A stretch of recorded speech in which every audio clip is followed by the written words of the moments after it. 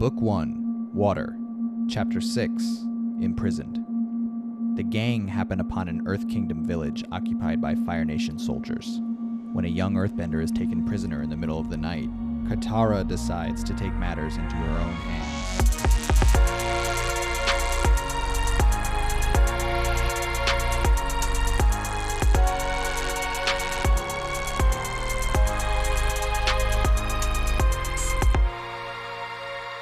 Welcome back to Storybenders. I'm Abria Iyengar. And I'm Josh Arkin.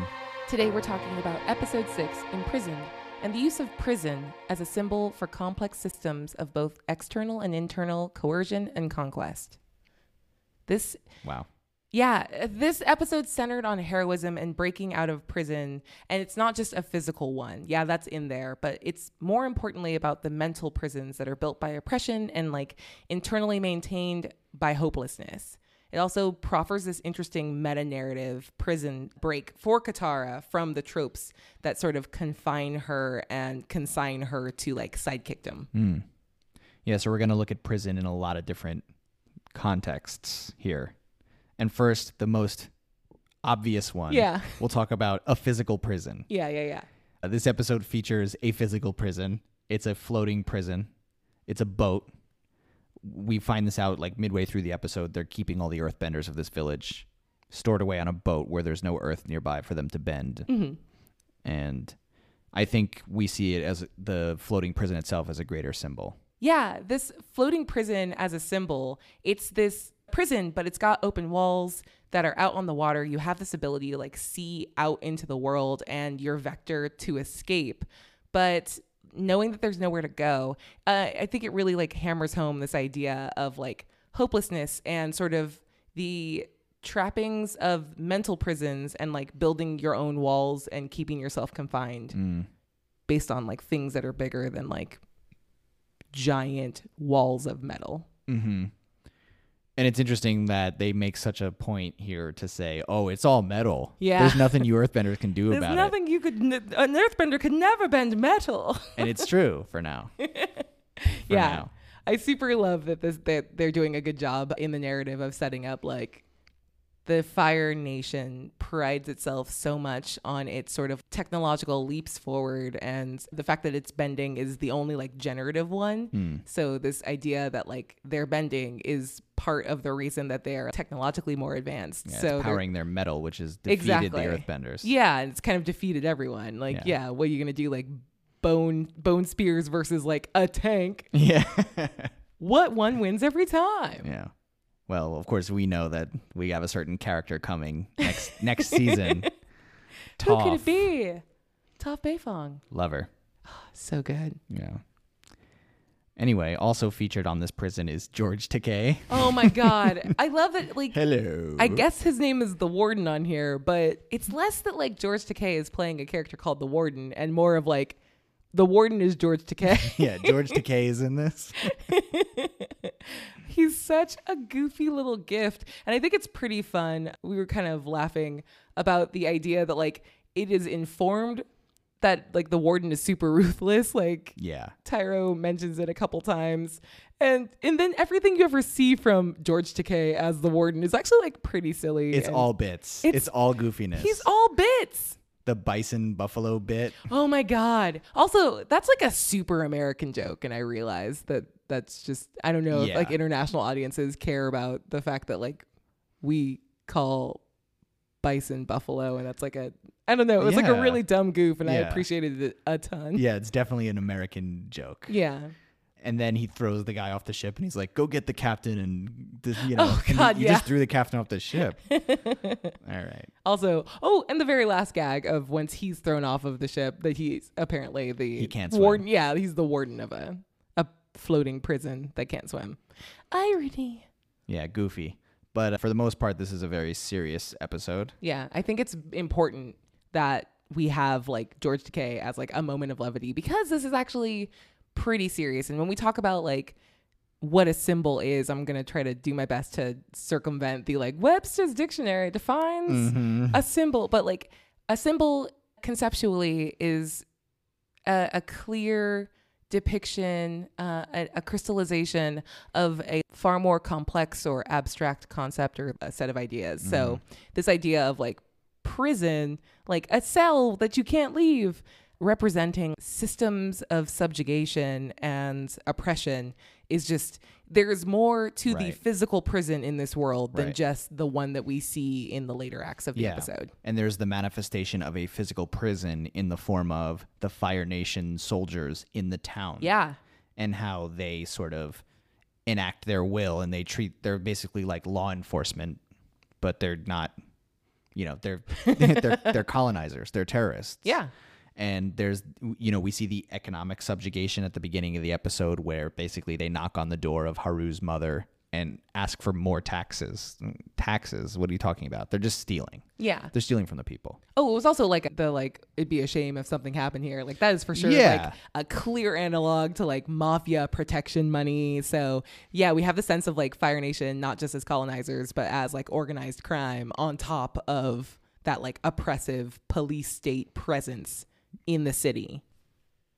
Yeah, and let's be frank about what that Fire Nation secreting Haru away at midnight image evokes. Oh, yeah. That is dead ass Niemöllers. The quote from the Holocaust of like, first they came for the socialists and I didn't do anything because I wasn't a socialist. Yeah. But that idea of secret soldiers coming in the middle of the night to carry people off is deeply evocative of important points in history in which terror and fascism walk hand in hand. And like, as much as I'm like, I love the Fire Nation, like it's cool, blah, blah, blah. Like we have to know and be aware of what they are and what they represent in this world. And I think the writers have done they've taken amazing pains to both be like honest about what that is, while not trying to be super dour about it and like scare off a young audience that still primarily wants to be entertained by this story. Yeah, but clearly they want those themes to feel enriched by the real world counterparts. Absolutely. Because they want to give their children audience the opportunity to learn these lessons through the story. Exactly. Which is awesome. And it's a huge part of why we love the show so much and why we feel like it makes sense that we're sitting here today talking about it. Yeah. And we super appreciated and enjoyed the little bit of bait and switch that scene had where we watch the soldiers walk up with their lanterns and then we get the cutaway of the gang sleeping in the barn. And then the knock is actually at Haru's mother's home instead of the gang. So it was a cute little stylistic choice that I feel like every now and then the directors, they just like doing cute stuff and playing with expectations and doing a little bit more. It's not adult and super high level. Like this is it's a classic bait and switch. Yeah, but it's great. There's no sense of like them wasting this good like narrative juice on children. Like it's a nice primer. Yeah, and another interesting thing about that exact scene is it shocked me. You know, that old man is so quick. They give no context to why he's so quick to be like, that's him, that's the earthbender. Yeah. Even after Haru saved him from the collapsing mine. Yes. Okay, so I think that this is the perfect time for us to get into our next sort of prison and the one that we really want to alight on and the one that we really want to dig deep on, which is that understanding of mental prisons. And the old man in our Act 1, we've mentioned in other episodes that like our break into 2, usually by that point, the show has given us a preview or shown us what the theme or the main idea of the episode is. And I think the old man, that snitch old man, is our encapsulation of this, that it's not that he does this thing that's bizarre and isn't understandable, but we're getting our first real understanding of what internalized subjugation looks like, what a mental prisoner acts like. And then later on in Act 2, when we meet Tyro, Haru's father, we understand even better, like when Katara is freaking out and saying like, well, what's the plan? Like, are we going to have a rebellion, like a revolt? When he says outright that the goal is to survive, we understand what that old man is trying to do and trying to say and trying to teach, that this sort of turning and doing things that seem outside of what the correct steps are. Or what's good. Yeah, what's good, what's right, what's fighting and battling back against your oppressors. For a group of people that have been beaten down for a war that's gone on for a century, it's just about survival at this point. And we understand that this mafioso Nazi occupation Haru's mom says it's been going on for over 5 years at this point. Exactly. So this old man, even though he was crushed by Earth in the mine and Haru saved him, Yeah. basically he's submissive to his own mental prison, the understanding that if he doesn't snitch to the Fire Nation, it's going to come back on him in some awful way. Exactly. And he's motivated by fear. And that's the Fire Nation's power. Exactly. And it's not personal weakness. We're not saying that this is like an individual's moral failing. It is that systems of power seek via vectors of like physical imprisonment and economic subjugation and like persistent terrorism and the threat of violence at all times. It creates a world in which like it's the prisoner's dilemma.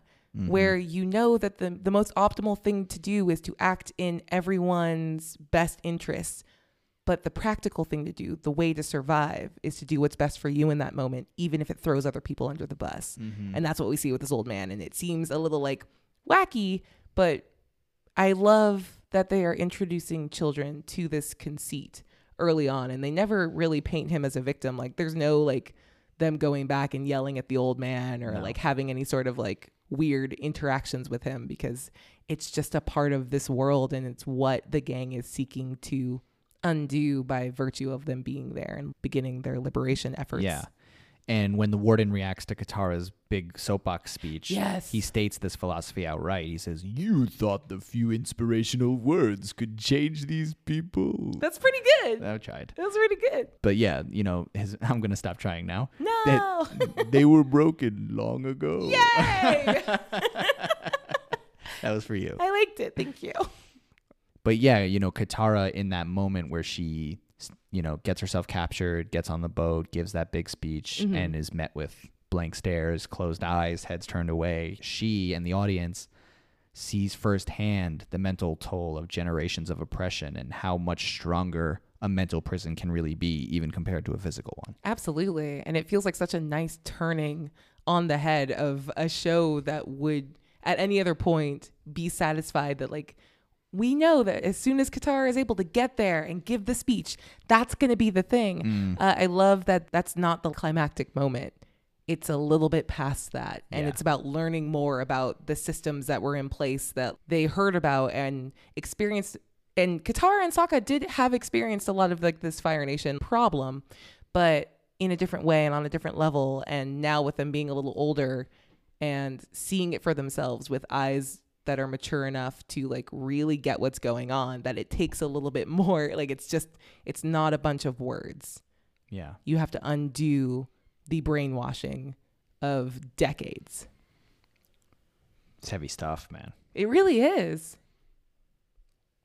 And I think that's why it's so important and telling that Haru, the son of Tyro, is the first earthbender to throw coal at the warden after Katara's speech. And it's more of something we were saying a few episodes ago about how Katara and the gang are at the heart of the rebellion. Yeah, they have to be. Yeah. Because they're the children. You know, it's not that the adults of the world are incompetent. Yes. But it's the energy of the young people. They're young enough to not have learned and acculturated themselves to the prisoner mentality. But they have this energy, this breath of fresh air, this new opportunity, this new mentality. Yeah. To bring to these older people. It's wonderful to see in this episode through the character of Tyro, whose voice is just butter. Ooh, buttery voice. Butter daddy voice. We love it. Butter daddy. That's his name now. I'm going to cross Tyro out of my memory. Close my heart to it. But yeah, it's special to see that the young people are stepping up. Yeah. And it feels very good. Like in that same way that we were talking about, that it just so happens to be, it's not that it just so happens that the youth are the people at the center of this rebellion. Like they have to be for an important reason. It's not incompetence. It's that they still have hope. And God, what a deep and terrible like realization to have that like the fundamental difference is just they're not lack of experience. Yeah. Lack of experience and lack of worldliness is actually a benefit and not like a thing to be overcome in the series. It can be a power. Yeah. Oh, man. And that's a special message. It's a unique message. It really is. And I think it's safe to say that everyone in this episode deals with some version of a mental prison. And As we were talking about it earlier, getting ready for this episode, we definitely talked about how Sokka is still in that like sort of proto characterization. Most of his experiences are played for laughs, like him being self-conscious about his ears and the subtle like nod towards his not being appreciated for his hunting and gathering abilities. Yeah, with the nuts. Yeah. Yeah. That's definitely going to come to a head in a later episode. Yeah. But we're getting the seeds. We're getting groundwork laid for that now that's going to justify that and make future points of conflict make a little more sense.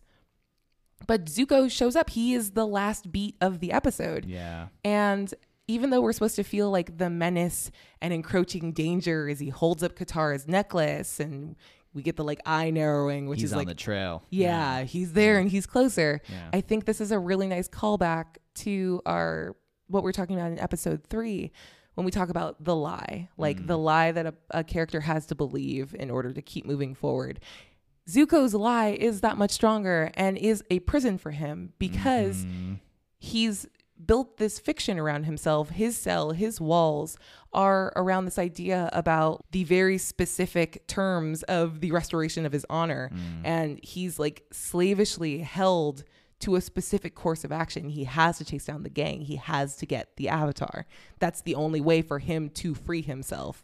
I love that. And I think it's so great that just one wordless image of him kind of subliminally drives that home. Yep. The concept of mental prison. Just Zuko, the person. But it's doing double duty, like you said, because at the same time, it's like scary. He's coming. Oh, God. And he's got Katara's necklace, which we know she cares about a lot. Oh, the memes. So that brings us to a third context for what a prison can be that we wanted to discuss, which is a meta-narrative prison. Yeah. Or a story prison. And, we're 6 episodes now into a story where it's been clearly established that Aang, who is the Avatar, the titular last airbender, is meant to be the hero of our story. Yeah. Our audience instincts have kicked in. We've seen heroes' stories all the time. We're grown up on them. So we expect to see Katara, for example, as some form of love interest or sidekick. Or, now we've discussed her as a peer mentor and a motherly figure. But here, in this episode, we love it. We love that Katara is breaking out of her meta-narrative prison here. Yes. And repositioning herself as the hero of the episode. And it's amazing to see. She also reframes herself here, or the writers reframe her as co-hero of the story. And I think we've said this before, that our expectation is that she's going to be 1A, 1B alongside Aang. And I think here in Imprisoned, in episode 6, is the first time we really see that. Yeah, it's nicely stated outright in the episode recap up top where we're reminded where Gran mentions that Katara's like fate is intertwined with Aang, a recommitment to the notion that like the season goal is to get them both to the Northern Water tribe, for both of them to train with a waterbending master. That like even the show is going out of its way to explicitly remind the audience that like this isn't Aang's story and his friends will be there to bolster him and like carry him through. It's all of their stories. It's all of their stories. Yeah, and in order to do that in this episode, the writers made a distinct choice here, which is they placed Aang into the background of this episode. And I think that brings up an important question, which is, was that a good idea? So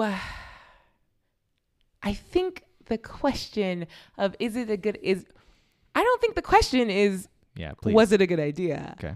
I think the question is, was it intentional? Mm-hmm. Because to me, this feels like a weird misfire on characterization for Aang. That like we dealt with him and his lie in the Southern Era Temple, where he comes to the realization that like his presence in the world comes with like this great cost, and that he kind of needs to sober himself up from this like let's ride around the world and ride on and touch a bunch of weird animals. Mm-hmm. That it felt like we were moving forward, and now we have this like weird regression of Aang where he just would rather like poot around a little butterfly than deal with the subjugation of an entire village. Like it feels really weird and bad, and I feel like at its best this is the writers not quite knowing what they want to do with Aang, and it'll be clarified over time and like sort of sharpened and narrowed, and he'll be the Aang that we know and expect. At worst, I feel like the writers are maybe struggling to figure out how to hand off the hero reins to Katara and let her lead in the story without handing a literal idiot ball to Aang and making him just an unlikable scrub for the episode in order for Katara to shine, which is more problematic in my mind. It's a fair point. Just to counterpoint that, I think it actually is useful to present a more broad strokes, two-dimensional version of Aang, Aanging it up in the background of the episode. It paints his quirky, childish flaws, as they might be considered, in a plainly observable light. Like, he's not the focus of the episode, and so it's not like structured around his wants or needs as a character. It's just there he is in the background of the episode, being kind of a goof, being kind of a goofy idiot. And it allows for Katara's hero's journey to take center stage in this specific episode. And I'm optimistic that going forward, the writing team will figure out how to balance the two heroes' arcs together within the episode more efficiently. Wait, so you agree that they did a bad job of it? Hold on. I feel like I'm just Regina Georging you. Like, so you agree? Hold on. I'm willing to submit that I may or may not agree. No. Fair. But I think setting up Aang as overly childish here still gives him room to grow throughout the context of the first season and like have his more full arc. So it's doing some characterization for Aang in the background here while still letting Katara take center stage. That's my counterpoint. Although now I'm forced to submit that maybe you're right. I can't imagine a debate that I win against you. Oh my God. We'll try again next time. I think you make a fair point though about Thank you. casting Aang's immaturity and contrasting it against Katara's like immediate sense of purpose. Because when we were watching this, I was also really grumpy about Katara's sort of pushiness. Yeah, but at the start with her pushiness with Haru and kind of like hunting him down and stalking him and goading him about his ability, even though she absolutely should have understood the stakes for non-firebenders in a world that's run by the Fire Nation. Yeah, because I mean, all the firebenders took her whole family. Thank you. Yeah. She's the last waterbender in the Southern Water Tribe for a reason. Yeah. Because they took and exterminated and imprisoned all the other ones. So it feels like a weird thing that they did where they just sort of handed her this like dummy stick, like, here, you do this weird goofy thing. But I do like that her immediate reaction is to like, when she learns that they took Haru. Yes. Once she learns of all that, she immediately holds the blame for it and seeks to maturely move forward and like correct it where she can and leave this area better than when they found it, which is an instinct I still don't think Aang has. And she doesn't wallow. Yeah. She goes, "Oh, this is all my fault. I have to do something." Yeah. And she immediately takes action and becomes like an active effector of the world. Yes, instead of a reactive. And that's another thing when we talk about like heroes and what happens with heroines specifically. This is my big problem with when we talk about Rogue One, and my big problem with, we had Jin as like a female like lead, but she is reactive. She's reactionary the entire time. And a protagonist that doesn't choose their own path is not a protagonist. They're just a person that things happen to. And it's really nice to see that Katara is the driver of action as the female lead in this episode and this series going forward. So I super appreciated that. I just think it had this like funny, weird, bumpy start that like I bumped really hard on, because I think specifically, and the reason I'm saying I so much is that like this is a berserk button for me as a like a female consuming media. That like I am sensitive to like that delicate balance of what are they going to do with a female lead? Is she going to pass the Bechdel test? Like all of these like things that are built into having what I assume, I don't know what the population of the writers' room is, but I know that the credited writers on these are dudes. Mostly male. Yeah. So just sort of always being worried about the things that male writers will put on and put a female lead through is just it's a thing that is very close to my heart, and I react very strongly to. But it's exciting that they mid-episode here they recover and they paint Katara in this light. Absolutely. And I think it's important to point out that her hero turn here connects back to the very beginning of the series. Hmm. The extended title sequence in the pilot episode. Yes. The Katara voiceover that I read word for word in our God, episode. yeah. Sorry, I just remembered it because I remembered your voice. Yeah. The intro that we're talking about, it framed Katara as a key perspective character, and that's what we were excited about. It promised in a meta-narrative sense, or in a storytelling structure sense, that we would see the world through her eyes and her actions in this series. That was what we took from it. The fact that the intro was me and my brother, my grandma told me, I still have hope in the Avatar. We were expecting from that she would take an active role in the series. And this episode makes good on that meta-narrative promise, and it subverts our audience expectations. Katara is no longer just a love interest or a sidekick. And that's important because episode 4 has the entire attention fight between Aang and Katara, where we start to see the proto development of romantic feelings in Aang's direction towards Katara, which is immediate. Those are the first steps in building a love interest and the relegation of the and we're not female against that. Yeah, there's nothing wrong with that, but it sucks when that becomes the primary the totality of her characterization. Exactly. Which we're so happy to see that it's not here. Yes. We can say it blankly, and I will now. Katara is a hero in this story. Absolutely. And she will be for the entire series. Yeah. So that's basically all of our thoughts on prisons in this episode. We talked about physical prisons. We talked about mental prisons. We talked about the concept of a meta-narrative prison. Yes. A storytelling structure prison that characters can often be labeled into archetypal roles. And I think that's something that this show does so well almost across the board, and we see it here very clearly with Katara, but I think we'll continue to note it in future episodes. All of the characters seem to reject pure archetype, and they always subvert it in one way or the other. Yeah, absolutely. Which is awesome. But there's still other things in this episode that I want to talk about. And we're going to begin with the absolute play of the game. Mm-hmm. Momo is outstanding. Momo owns in this episode. He's so adorable. He has so many great moments. When he's crashing the rock on the stone to see if it's a peanut or not, every time he crashes it, there's a giant boom, and he's like, what? Is this me? Am I doing this? He's just grappling with his own power, I have become death. No, it's an earthbender in the background. Yes. Oh, my God. And then the cute little moment of Momo the earthbender when the rock finally gets raised, when Aang finally does his job. Oh, yeah. See, that's an example of levity in the episode being effective, I think. It was done well by having the, our dumb guards believe that Momo was that lemur's an earthbender. And they're like, no, the girl. Yeah, that felt good. I still am pretty I'm going to dig my heels in on Aang being very blasé and sort of being like, what was the line? He was like, that you're spoiling all the you're fun taking of the fun out of it. Yeah, and cool. they're even like, what, the fun of us letting Katara be captured by Nazi Thank Fire you. Nation people? What are you What a talking weird about? nightmare for a boy who should know better.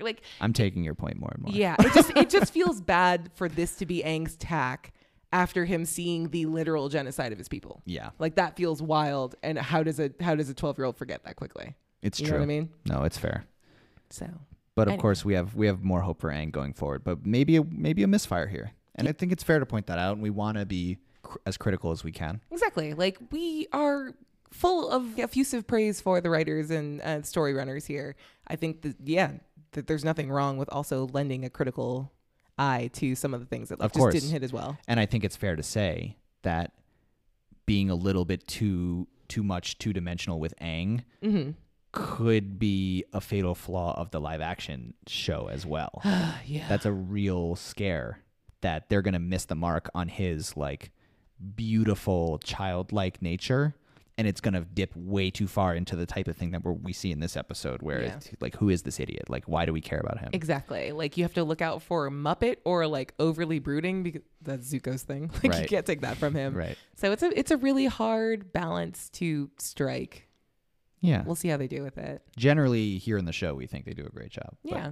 we want to point it out here. Oh my God. Do you remember when Momo was catching all the spear tips? As the Sokka's Sokka, chopping him up, throwing him up. Sokka learning how to get in on the spear and jack Yeah. up the, I was very proud of my boy. There's a lot of good Team Avatar stuff here, and the Right? gang coming together, working together. Oh, it's so good. It feels good. All right, we've got another major thought here that we've been putting off talking about. We just wanted to have like the big moment. Yeah, this is our big moment where we are going to talk about D. Bradley Baker, the voice of Momo, Appa, and pretty much any animal sound in Avatar: The Last Airbender. He is all sounds. I mean, this guy is a beast. Yes. And we love him. I love him.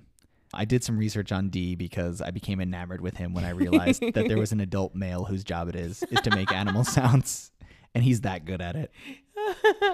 And so D. Bradley Baker is the voice of Olmec. Olmec. Who is the like rock-faced god of Legends of the Hidden Temple, the Nickelodeon TV show from 1993. He also is the voice of Daffy Duck in Space Jam, specifically in Space Jam. That is one of my favorite movies. Same. And I'm so happy. And so, now I'm starting to get the context. Oh, this person has been in my life basically my entire life. Whole life. Yeah. He's had bit roles and recurring roles in many beloved cartoons. Johnny Bravo, Dexter's Lab, Powerpuff Girls, SpongeBob SquarePants. Yes. And he's also done animal voices in too many shows to list. He is the animal voices guy. Or animal sounds guy, whatever you want to he's say. Both. But he's also in Legend of Korra as Councilman Tarlok. That's not an animal. That's a person. 1. That's a person. Yeah, he has some voice roles as well. But of course, he's also Naga, Pabu, Oogie, and any other animal sound in Korra. Yeah. And most recently, he's the voice of the hamster Hammond in Overwatch, which is a competitive video game. Yes, Wrecking Ball, where he does like ridiculous hamster sounds. He's so good at it. D is excellent. And we just kind of wanted to take a couple minutes to shout out D. Bradley Baker. D, we love you. Hey, Come D. on the podcast. Yeah. We would love to have you. Come hang out. You don't even have to do animal sounds. Yeah, don't even come on the podcast. Just be our friend. Yeah. Oh my gosh. But also, if you want to, please come on. Can we start a petition? Like, please, D. Bradley Baker, please be friends with us. You're the man. Thank you for doing what you do. Thank you for your service. And the last thing we want to get to in covering this episode thoroughly is the discussion of Haru and his big hero's choice early in the episode with the mine collapse. It feels like a Man of Steel problem where we deal with this like powerful individual that has to like risk themselves in this twist and a sort of parody of ordinary people having to like put themselves in physical risk in order to help when like disaster happens. But the risk that a powered individual undertakes is one of revealing themselves to the wider world. So this idea of like revelation of power as inherently dangerous and risky, I think was handled really well. And it felt like a really grounding moment. To me, it put Avatar in the sort of superhero genre for just a moment. Right. Yeah. I think that's an amazing point. Yeah. And I think along with that, when we talk about the Avatar specifically as like a beacon of hope, there's something important to note about what it means to benders in the world. So when we talk about like the sort of superhero genre-ness of Avatar: The Last Airbender, we have this like a world in which non-firebenders are hunted and maligned by the Fire Nation. The warden even uses the phrase he calls earthbending savagery, going back to that idea of like generative firebending versus like just sort of the primitive elemental bending of other cultures. That the idea that the most hunted bender in the world is willing to not only defy the Fire Nation, but like come out of hiding and actively and publicly work towards ending the war and freeing the world is just it's a really cool moment. Yeah, it's a beautiful concept. Yeah, it feels a little genre bending for me. Like this felt like a powerful moment that sort of moved past and pushed past traditional fantasy. Yeah, and I think that's again why we love this show so much, and what it does so well is this episode tackled some very serious themes with some real world implications, imprisonment, colonialization, the concept of viewing other people as savages, like all these terrible dark adult things, and it finds time for levity, and it has adult men doing animal sounds. We love you, D. And it, and like you said, it bends through genres while it does it. And it touches on a lot of different themes throughout a lot of different genres. And we're excited to continue to do that. Heck yeah. Yeah, so that's what we have for this episode. Absolutely. Where can people find you till next we meet? I am on Twitter at Ooh. Shua himself, one word. Remember, it's Shua himself. Please don't tag that one dude that's just at Shua. I wish I was at Shua. I've tried to DM whoever has at Shua to get it, and I don't know. He's not active. He doesn't exist. I don't know what to do. He's a ghost. So I'm Shua himself. The himself tag is a Mark Hamill thing. He's Hamill himself. That's where I got it from. right. Oh, Yeah. that's great. Voice of Firelord Ozai. You are Fire. You're Fire Nation, just like me. No. No. And I'm streaming on Twitch more often now at Watch Shua on Nice. Twitch. What are you playing right now? I'm playing a lot of Spellbreak, and I'm Ooh. a beast. You're basically a bender, but like, no, you're the avatar because you can bend like lots of elements. Feels pretty good. I think I say that every week Yeah. because I still don't play this game, so it's You just kind of genuinely like surprising to me sort every of see it Yeah. in the background. Yeah. And I'm playing more Magic the Gathering and having fun with that too. Nice. What about you? Yeah, you can catch me on social media at Quiddy, Quiddie, and I am a TTRPG streamer and writer by trade. So there's a couple different shows you can catch me on Wednesdays at 4 p.m. You can catch the YouTube premiere of Dimension 20's side quest Pirates of Leviathan. All these times are Pacific, by the way. It's super good and super fun. It's a 6-episode side quest, so it's not a whole lot of episodes to like catch up on. You can just kind of binge the whole thing. Yeah. I'm also the GM of Pirates of Salt Bay on Tuesday nights over on Saving Throw Show. You can catch me on Sundays playing Creature Collectors over on Critical Bards channel. I play Rime of the Frost Maiden, the latest D&D module on D&D's Twitch channel with the Roll20 crew at 1 p.m. on Mondays. You can catch me playing Project Emberfall over on Q Times. It's a Phoenix Dawn command game on Tuesday afternoons at 5:30, and Department of Mysteries on Dragon and Things channel at 1 p.m. Yeah, it's Harry Amazing. Potter themed, but fuck turfs, whatever. Yikes. True. This is true. Yeah, other than that, we want to shout out our amazing producer Ryan. We love him. He's great. I love him. You love him more than most. I was it's not a competition, but I do love him more. In that we are contractually obligated to be partners. That's the weirdest way to say that he's my husband. What is wrong with me? Your ex-boyfriend, whom you married. That's not my joke. You don't have to attribute it. Uh-huh. It's fine. It's yours now. Uh-huh. You're good. He also does all of the music for the show, so thank you for that. Thanks, Ryan. All right, catch us next time on episode 7, The Winter Solstice Part 1. Ooh, The it's Spirit time. World. Get Let's hyped. get into it. Bye.